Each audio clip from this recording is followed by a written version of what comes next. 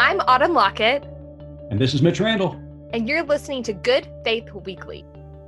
On this episode of Good Faith Weekly, we're going to be interviewing Tim Seelig, whose new book, published by Nurturing Faith, is entitled The Tale of Two Tims, Big Old Baptist and Big Old Gay. You trust me on this. You do not want to miss our interview with Tim. He is absolute delight and has a very inspirational story to tell. So stay tuned for that. Are you worried that COVID-19 is going to put off your plans for theological education? The Baptist Seminary of Kentucky is offering a full schedule online this fall. Our approach to online education is unique, offering classes live and face-to-face via Zoom. At BSK, relationship is critical, and we are thrilled to be able to offer our Master of Divinity, Pastoral Care Certificate, and Rural Ministry Certificate this way. Learn more at bsk.edu. Autumn, how are you doing this week? I'm doing great because my city leaders are taking care of me. Oh, please do tell, Autumn. What are you talking about? Well, there was a bunch of scuttlebutt because our neighbor to the south, Texas, the governor made a mandate that they have to wear masks in public, and there was he backtracked. I mean, at first he said no mask because they could cause more sickness, and that was just nonsense. But then all of a sudden, their numbers start to spike the roof, and then oh hey, this mask thing might be something else, and then thank God he finally came around, and I do applaud him for that. It was a good decision. Yeah, I think sometimes it's hard to admit you were wrong and, know that everyone not in your corner is going to do the you were wrong dance. Sure. But we're just happy that he made that decision. Right. But then we started hearing some whisperings of the public schools in Oklahoma and what their plans were going to be. And there were some rumors of even some parochial schools in the area who were going to say no masks. Masks are not allowed. Wow. And yeah. That was from our local pediatrician's office. And so people have been really alarmed. Not only are our kids at stake here, but our teachers. They're making these remote offerings where we can have our kids at home and somehow work at the same time. I don't know how that works. But the teachers don't have a choice. They have to be there. Right. And so Norman City Council voted last night 8-1 mandating masks in public spaces. Good job, Norman city leaders. That was a wise decision. We've talked about this since the pandemic began in various contexts. I still don't understand the resistance to mask because not only does it protect you, but more so it protects everybody around you. And this fallacy, especially in the opening of education and schools, and I feel so much compassion for our school officials, our school leaders, superintendents around the state and around the country of what to do because, these kids have already lost so much, in having to shut down schools and do virtual learning last semester at the end of the last school year, and really wanting to somehow figure out a way to educate them. And I think that there are some creative ways to do that. But the whole idea that the argument that, kids are not coming down with COVID-19, while that might be predominantly true, that is not entirely true because the age brackets are coming down of teenagers and kids contracting this disease. And in some cases, especially those who are compromised, it's fatal. But even in that argument, it is still an invalid argument because it's not buildings full of children. It's children that are accompanied by adults. There are the teachers, as you mentioned. There are the administrators, the cafeteria workers, the building engineers. All of these adults who are coming in and out of the building who are there because they have to be there. They're employed there. And if they're going to have students there, then they've got to be there. They risk contracting the disease, and some of them are compromised. And so is this... And not only that, Mitch, but children are going to be in these super spreader situations. They're going to be on school buses. They're going to be in classrooms. Yep. They're going to be in tight spaces with poor ventilation. And then they're going to go home to who? To their parents, to their grandparents, so we're about to put our whole country in a super spreader situation. Yeah. So I don't know what the answer is. I do trust that, or at least I am hopeful. Maybe I don't trust, but I'm hopeful that there are some very creative educators out there that can figure a way that we can continue educating our children in a safe way, that it's going to be different. But we've got to figure something out until this virus can be controlled. Now, I don't know when that's going to be, if that's going to be the end of 2020 or the first part of 2021, but there are some advances that are coming along that we are hopeful. But we cannot risk the health of our children, our educators, just because of political reasons to rush everybody back into the school system to try to get back to normal as quickly as possible. That, as we've seen in the South, is the last thing that we need to do, because if we think the numbers are high now, if we put these kids in a petri dish that is just going to spread germs right and left, I would venture to say, and this is no scientific assessment, that we could see a doubling of infections come September.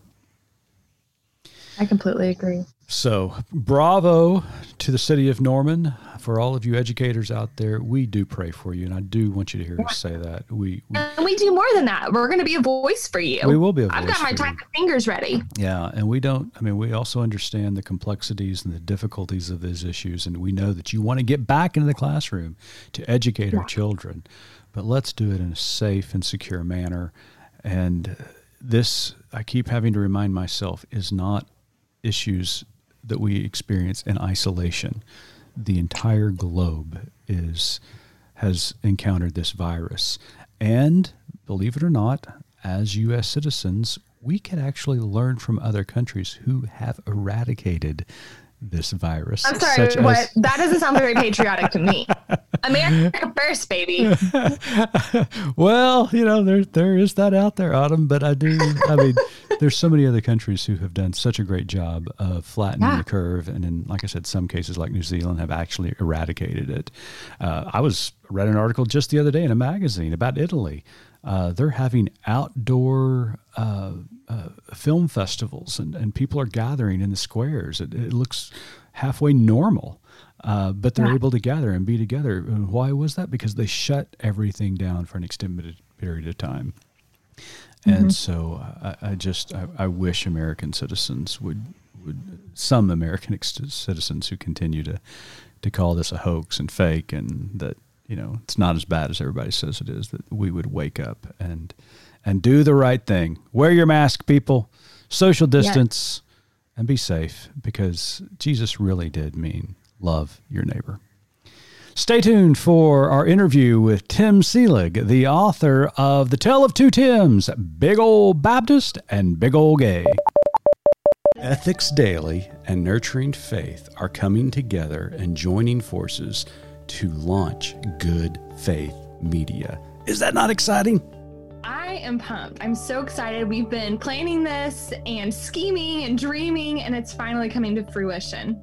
Well, we're really excited to roll out the new website, hoping that everybody will get a chance to log on to goodfaithmedia.org starting July the 1st.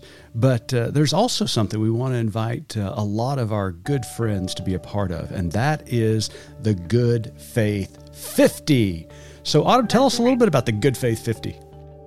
The Good Faith 50 is a group of our friends who want to support us. And our goal is to grow our monthly members, so our folks who donate to the mission of Good Faith Media, which is to provide resources and reflection at the intersection of faith and culture through an inclusive Christian lens. We want to invite the people who believe in that mission to become monthly donors. And our goal in July and August is to grow our monthly donors by 50. That is absolutely awesome. We welcome anybody who wants to be a part of the Good Faith crew in the months of July and August. And all they need to do is go to goodfaithmedia.org, hit the donate button, and then select to become part of the Good Faith 50 and a monthly donor at any level. And we would love to hear from you. And we appreciate, as always, your support. Your contribution helps us publish new articles each and every day. It also helps us produce short documentaries and allows us to cover stories across the country.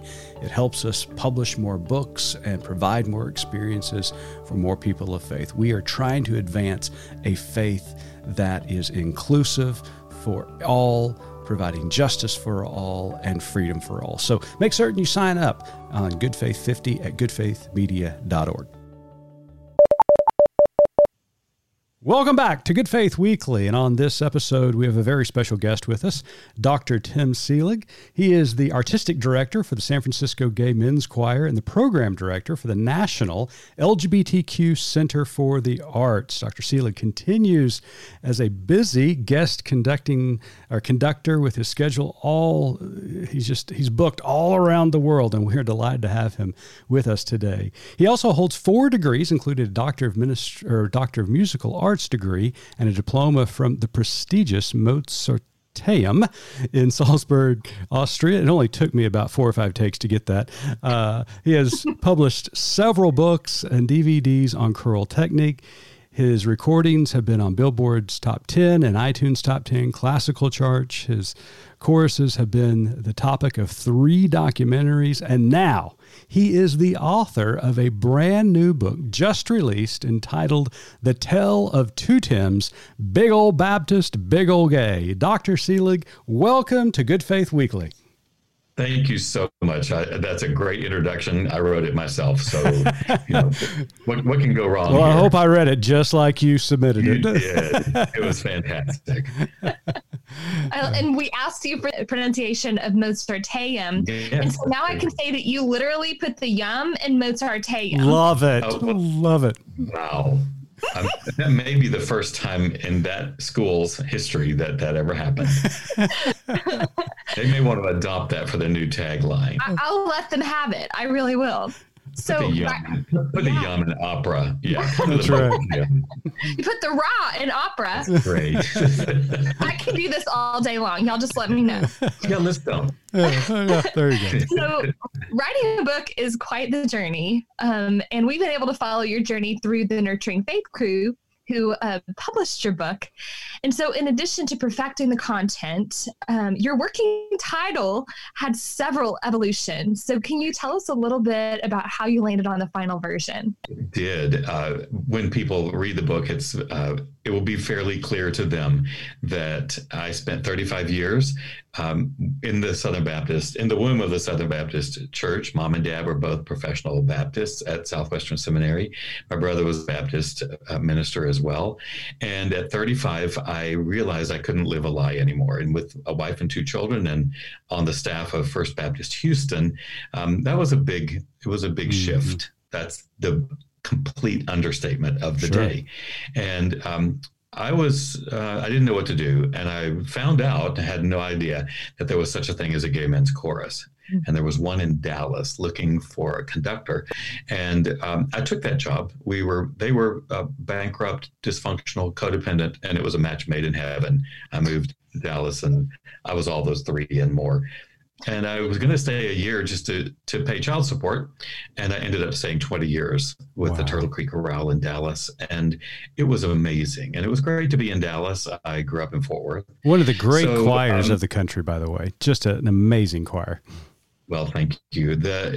So recently, we can get into the exact impetus that pushed me over the edge, so to speak, to write the book. But it sort of dawned on me a year ago. Throughout my life, people had said, "Oh, you should write a book." That's funny. Yeah, I'm not old enough to write a book. And then one day I woke up and I was. And so I realized that very soon I would have spent 35 years as a Southern Baptist, working in the Southern Baptist Church, and almost 35 years, as I say, waving my arms at the gays. So, it's a life divided in 2. So the 2 Tims, a lot of people think I have multiple personality disorder. So multiple Tims was not a surprise to anyone, but they narrowed it down to just 2, which was thoughtful of them. Right. And it just kind of happened. And then seriously with Nurturing Faith and friends, and we bickered till the last moment of whether we're going to put "ol" or not put "ol." So Tale of Two Tims, big Baptist, big gay. But I grew up in Texas. I spent most of 60 years in Texas. And they're like, no. And throughout the book, there are a fair amount of colloquialisms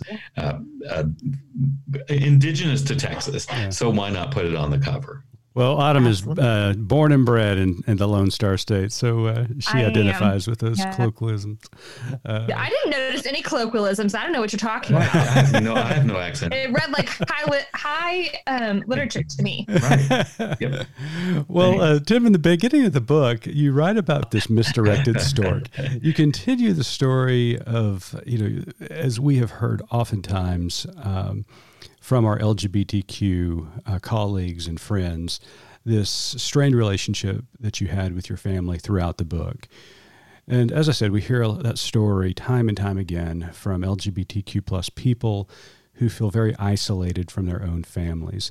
How did you find your place, and what encouragement can you offer to others who feel that way? Oh, man, thank you so much for asking that question. In the book, I describe my brother, who was the administrative pastor of First Baptist Church and then Second Baptist Church of Houston, mega churches. And when I came out, he did not take it well. I will talk about my parents' reaction because it's fantastic. But my brother didn't take it well at all and disowned me a few times. And finally, when he said, "What can I do to forgive? What can I do for you to forgive me?" And I said, "You either write a book or we write it together." And the title is "What Not to Do When a Family Member Comes Out." Wow. And I said at that point, you get Broadman Press or Baptist Press to publish it. And then I'll forgive you, which was a joke because I forgave him anyway. Sure. He never wrote that book, and he passed a few years ago. And I don't think he really ever intended to write that book.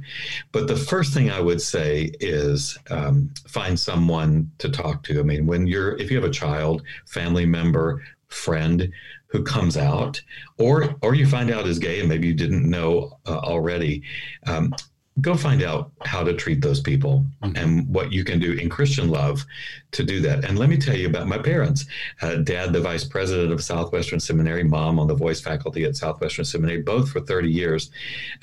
When I came out, it was tough. I mean, a name like Seelig, you can't really hide. It's not Smith. And so pretty much everybody knew. And they weren't happy. Well, of course, they have the first question, what did we do to make you gay? And I, of course, said there was nothing you did that made me gay, but what you did was you made me a man of integrity, and you made me a man that could not live a lie and didn't do that. So the truth that you taught me, so maybe it's a double-edged sword for you all because you taught me how to tell the truth. And so I've told the truth. And they got that. They totally understood. And the rest of the time, they prayed for me. They did not pray to God to change me ever. And their comment about that to their friends and everyone is, if we believe God is omnipotent, well, then God can change Tim if God wants to. Apparently, God doesn't want to. So we're going to pray for his safety, and we're going to pray for his health and for his happiness. And it didn't take maybe 10 years until mom and dad both sat me down and said, we finally get it, that you have a greater ministry where you are than you ever would in the church. And what a stamp of approval from your parents, my parents, who had lived. How did that make you feel when they said that? I mean, after 10 years. Well, so that we weren't estranged. Right. But it's just like this stamp of blessing upon you. The day I started with the Gay Men's Chorus was 1987, and I was faced for the first time ever. We did not have the AIDS in the Southern Baptist Church. It was so well hidden up to that point. Right. I know we had people who were ill. I absolutely know it now, especially, but we didn't talk about it. And when I joined the Gay Men's Chorus or became their conductor, I faced it right up front on the front row, covered with sores. And I had no idea what it was. It changed me. That changed me because this young man was coming to rehearsal each week to give him some reason to live and to fight. And so the immediate years following that were spent as a minister. I was in hospital rooms, and I was taking care of singers, and I was helping them get their groceries. And it didn't take long till Mom and Dad were looking at this and going, wow, right. It's not just gay pride every day. It's actual pride in being gay. And it was quite a revolution for me, and a revelation that they would say that. And they believed, Dad and Mom both believed it till their subsequent deaths. Well, what a beautiful story. I mean, just for the family to come together, and the ministry that you've provided, not only in Dallas, but San Francisco, is just really astounding. I have one other story that is related. Mom and Dad never joined like PFLAG or any yay, flag waving parental group. But, and we did have a little struggle. When Mom died, Dad had the obituary, which was amazing. And it had a huge, huge funeral. And Mom was a singer with Billy Graham through those years, and so it was huge. And he wrote in the obituary that Tim was the conductor of the San Francisco Men's Chorus. And so before it went to the paper, I said, hi, you need to leave out my employer if you're going to not list it correctly. It's the Gay Men's Chorus, Dad. Right. I mean, hi, you know this. Yeah. Immediately went to the funeral director and to the paper and put the gay word in there. Right. And with no ruffle. It was sure. I don't know if it was just like, maybe I can get by with this, just sneak it through and you won't notice. Or it could have, it wasn't an oversight. Right. So when when my brother died, the people from the cemetery came over, a lovely young woman, and to sell my dad a funeral plot for my brother. Mm-hmm. And they were sitting there, and she said, do you have any other children? And he said, yes. And he said, my son is the conductor of the San Francisco Gay Men's Chorus. And the woman began to cry. Wow. And he said, what's wrong? And she said, my daughter has just told me that she's a lesbian, mm-hmm. and I don't know what to do with that. Mm. And Dad reached over and took her hand and said, just don't build walls. Wow. That was it. Wow. Just don't build. And they never did. I came home with some crazy stuff, and they never built walls. Everybody, not everybody, most of the other people did. Right, sure. Decided to build a wall. You know, I mean, I had hurt so many people. And for the radio audience, I'm using air quotes because, what people said was, you hurt us so deeply by coming out. And like, right. Oh, you have no idea what that feels like to me. Mm-hmm. So I think you're going to be okay. Yeah. Well, what a great response by your dad. I mean, that's just was phenomenal and just, just inspiring. And then touching other lives. Yeah, through absolutely. That absolutely. Yeah. The biggest battle for us, and for all, let me just take a side track real quick. I am so grateful to Good Faith Media and to Nurturing Faith. I am so grateful because I could have gotten a gay publisher. They would have loved that. Oh, sure. And when this opportunity came to publish with Nurturing Faith and you all, this is the way I can get my book out to people who need to read it. Absolutely. Not just the people who want to read it. Mm-hmm. So all my friends and all the singers and all the choirs, they want to read it. But it's people that are listening today that need to read this book and walk with me through my journey and realize where they fall in that spectrum. Somewhere along the way, they've had the experience of watching someone go through what I have. Mm-hmm. And I think hopefully it will change and touch people. Yeah. Well, Tim, we're a proud partner in this project, and we're just glad that you decided to publish with us. And people need to go get the book and order it at goodfaithmedia.org starting today. I was supposed to be answering a question when I took that sidetrack. No, you're completely fine. No, you're fine. I work with a lot of preachers, so I'm accustomed to them just, Hey, I can mute you. Yeah. Okay, so without giving politicians, when you ask a question, I go, well, that's not what I really want to answer. So I'll just give my right, exactly. So without giving any spoilers, because we do want people to buy the book, it is filled with so many joyful, fortissimo moments of your life as you describe them. but it's also filled with some really vulnerable and, tough to read. I thought maybe this needed a trigger warning a little bit. Not really, but it is. No, really. No, really. Yeah, right. Yeah. When I think I don't think it's a spoiler alert to say I had heard from people, you should write a book, and I've had an amazing array of life experiences, not just the coming out, but leading up to that. My operatic career was highs and lows, and moving to Europe twice to do that. So up to that point was pretty dang interesting. After that, as I said, I became a real AIDS activist and an activist on many fronts.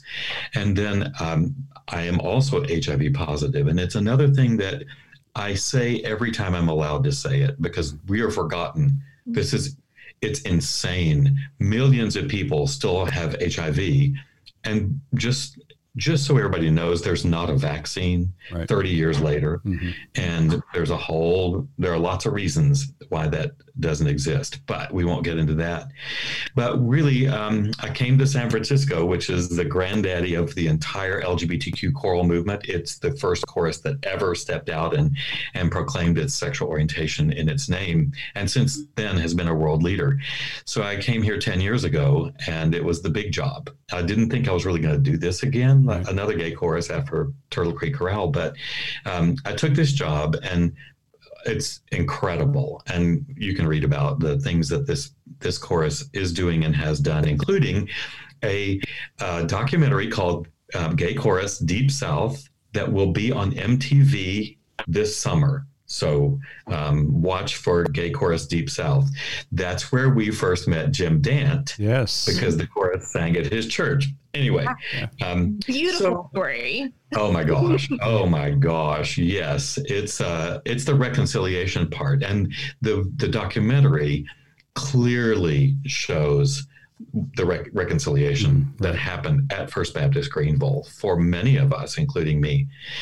So just trucking along, doing great things. My daughter and her husband and grandbaby lived 10 minutes from us. And my daughter died suddenly a year and a half ago. And it rocked me. I could take all the bad things that ever happened to me and roll them into one, and it didn't compare to the shock. And so it took me 6 to 8 months I was still working. I conducted a requiem 8 days after her death because there was no one else to do it. Mm-hmm. So after that, I was not doing well, and I was forgetting things, and I was still conducting and couldn't remember the last song we sang. It was just really traumatic. So I took time off. I took a sabbatical and began to write and began to journal. And that's what happened.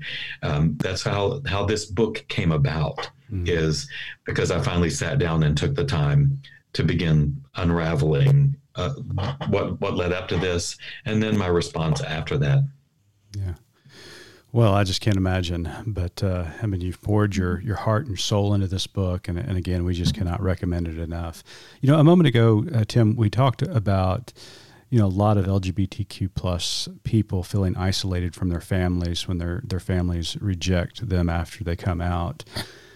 In addition to that, and you write very poignantly about that. In fact, you just mentioned this moment of reconciliation when you went to First Baptist Greenville, but earlier on in your life, you were serving in a church, First Baptist Church in Houston, and there was this moment where you came out and you had this I wouldn't say confrontation, but it became confrontational with the pastor there. And you had this exchange with him, talking about gluttony and homosexuality. And we thought that was just a very interesting exchange and your response in association with that. So if you could retell that for us a little bit. And then what advice, after you do that, what advice do you have for our LGBTQ Christians and people who maybe grew up in church, but for whatever reason have now felt rejected by the church? What advice do you have for them about their faith and their search for a relationship, not only with God, but with the church in general? So, wow, that's a big question. It is. I'm so sorry. It is. It's good. The whole gluttony thing was interesting, and it was top of mind for me because I come from a family of fat. And I mean, we're just all fat. We're Texans. We grew up German and Texan and West Texan, and we just ate. And as I said in the opening of the opera section about my life as an opera, that the fat lady will sing, and it might be my mom. I love that part. She was on a diet her entire life. Right, sure. So very near and dear to our family is the weight issues. And I was just, I don't know that I was that kind, but, I think when we start making lists of sins and we add things on that are convenient or things we just don't like. I mean, heavens, I grew up in the 50s in the Southern Baptist womb. Mm-hmm. And, we didn't dance and we didn't chew and we didn't go with girls that do. Right. There you go. There you go. Yeah. Plus too much makeup, and we sure didn't smoke, and we didn't divorce. Good Lord, nobody divorced until we realized there was a whole world of single adults that we needed to come to church.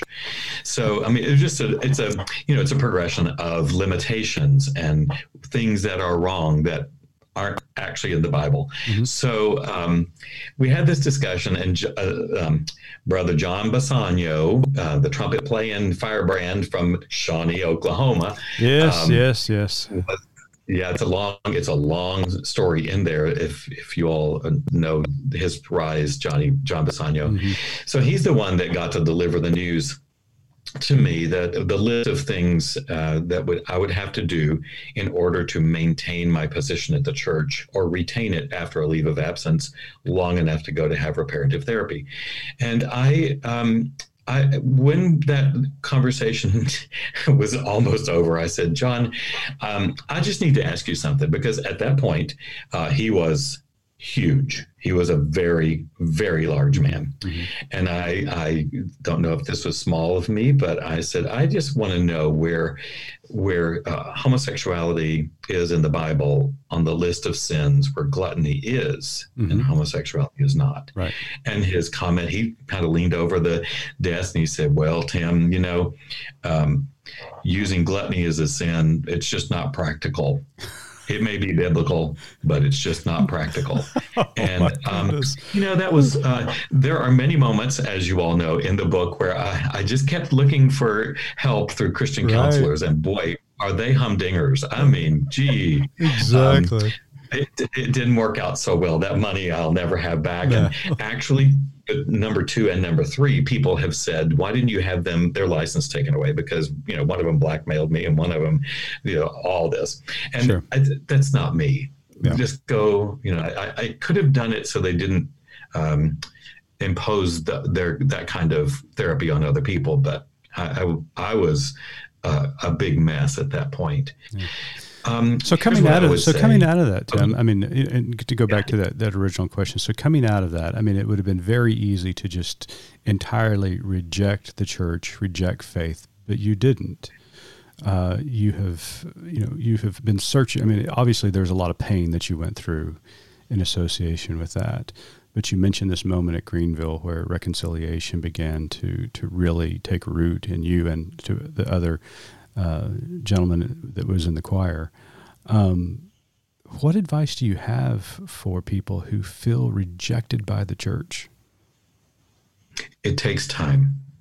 And the very difficult thing is to separate the church from the people. And because, in fact, next to the last page of the entire book says, did I throw the baby out with the bathwater? And what is the baby and what is the bathwater? Well, let's decide what those are first. And it's so easy to throw out. And then you find out that you threw out organized religion.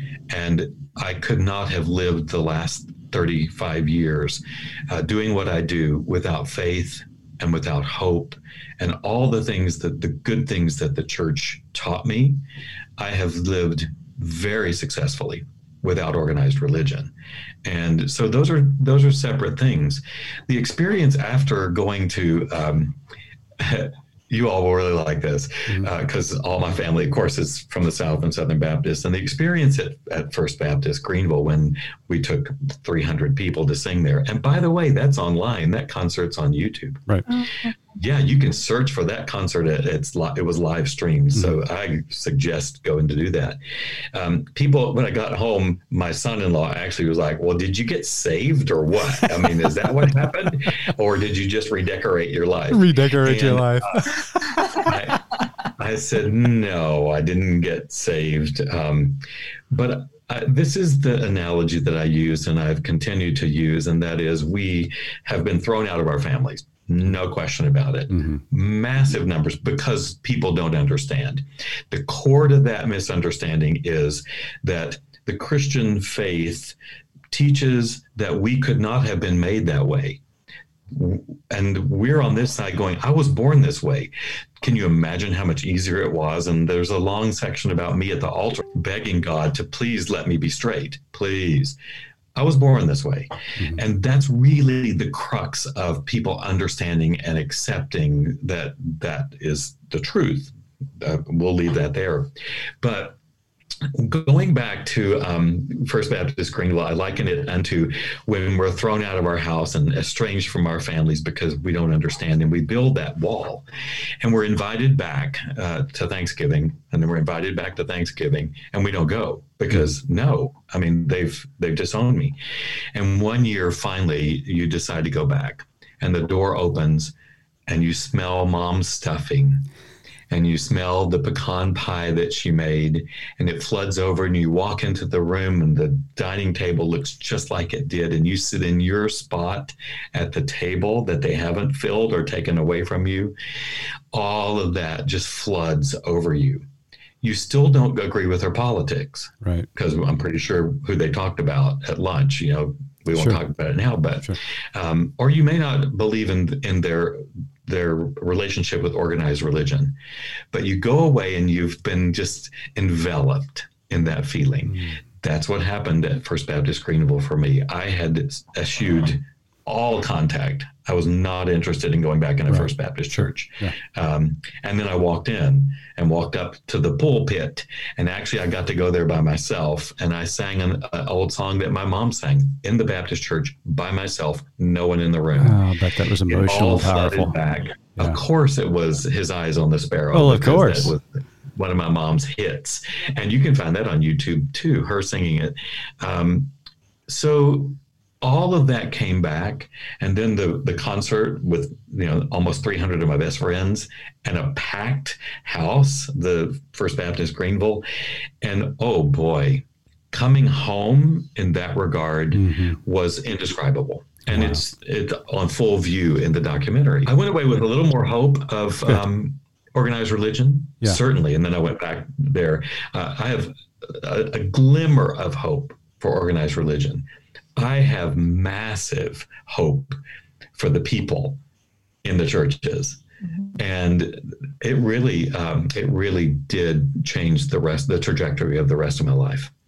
Well, we are all hoping and praying that there is a tide turning on this particular issue, and I hate to call it even an issue, but the full inclusion and affirmation of our LGBTQ brothers and sisters around the world for the purpose of the church, because they are made in the image of God. They are created perfectly by His or her hand.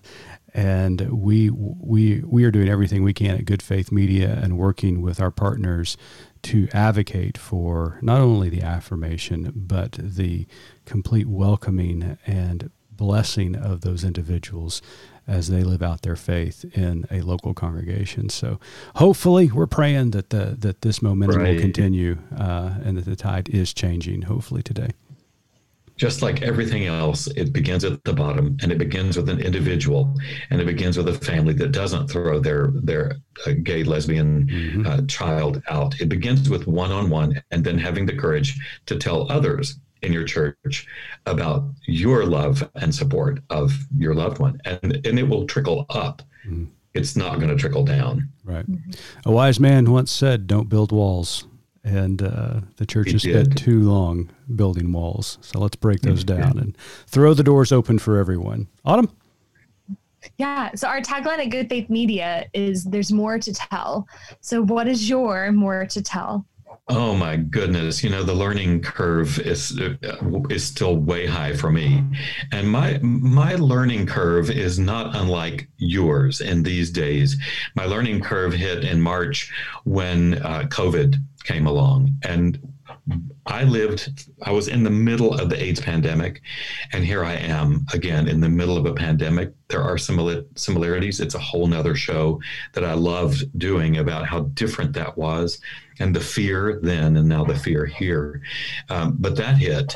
And then I will tell you that I was rocked, as we all were rocked by the Black Lives Matter movement, and we better stay rocked. Absolutely. We have institutional racism everywhere. It is rampant. And this is one of the things that should and hopefully will have rocked not just our faith, but the way we live our lives.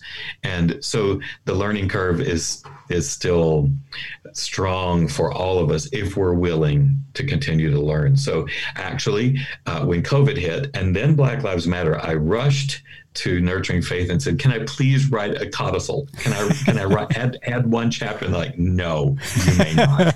And like, okay, fine. So you started your second book, is what you're saying? Oh, perfect. Yeah. Oh, boy. Sequel. I don't think I'm going to live another 35 years, but that's nice. Well, Dr. Tim Seelig, thank you so much for spending time with us today. You'll want to make certain to go and visit goodfaithmedia.org and purchase Dr. Seelig's brand new book, The Tale of Two Tims, Big Old Baptist, Big Old Gay. Tim, it has been a sheer delight. Thank you for being with us. I'm really touched by your allowing me to be here today. So thank you. Thank you. Well, ladies and gentlemen, thanks again for tuning in to Good Faith Weekly. As always, let's remember to practice good faith.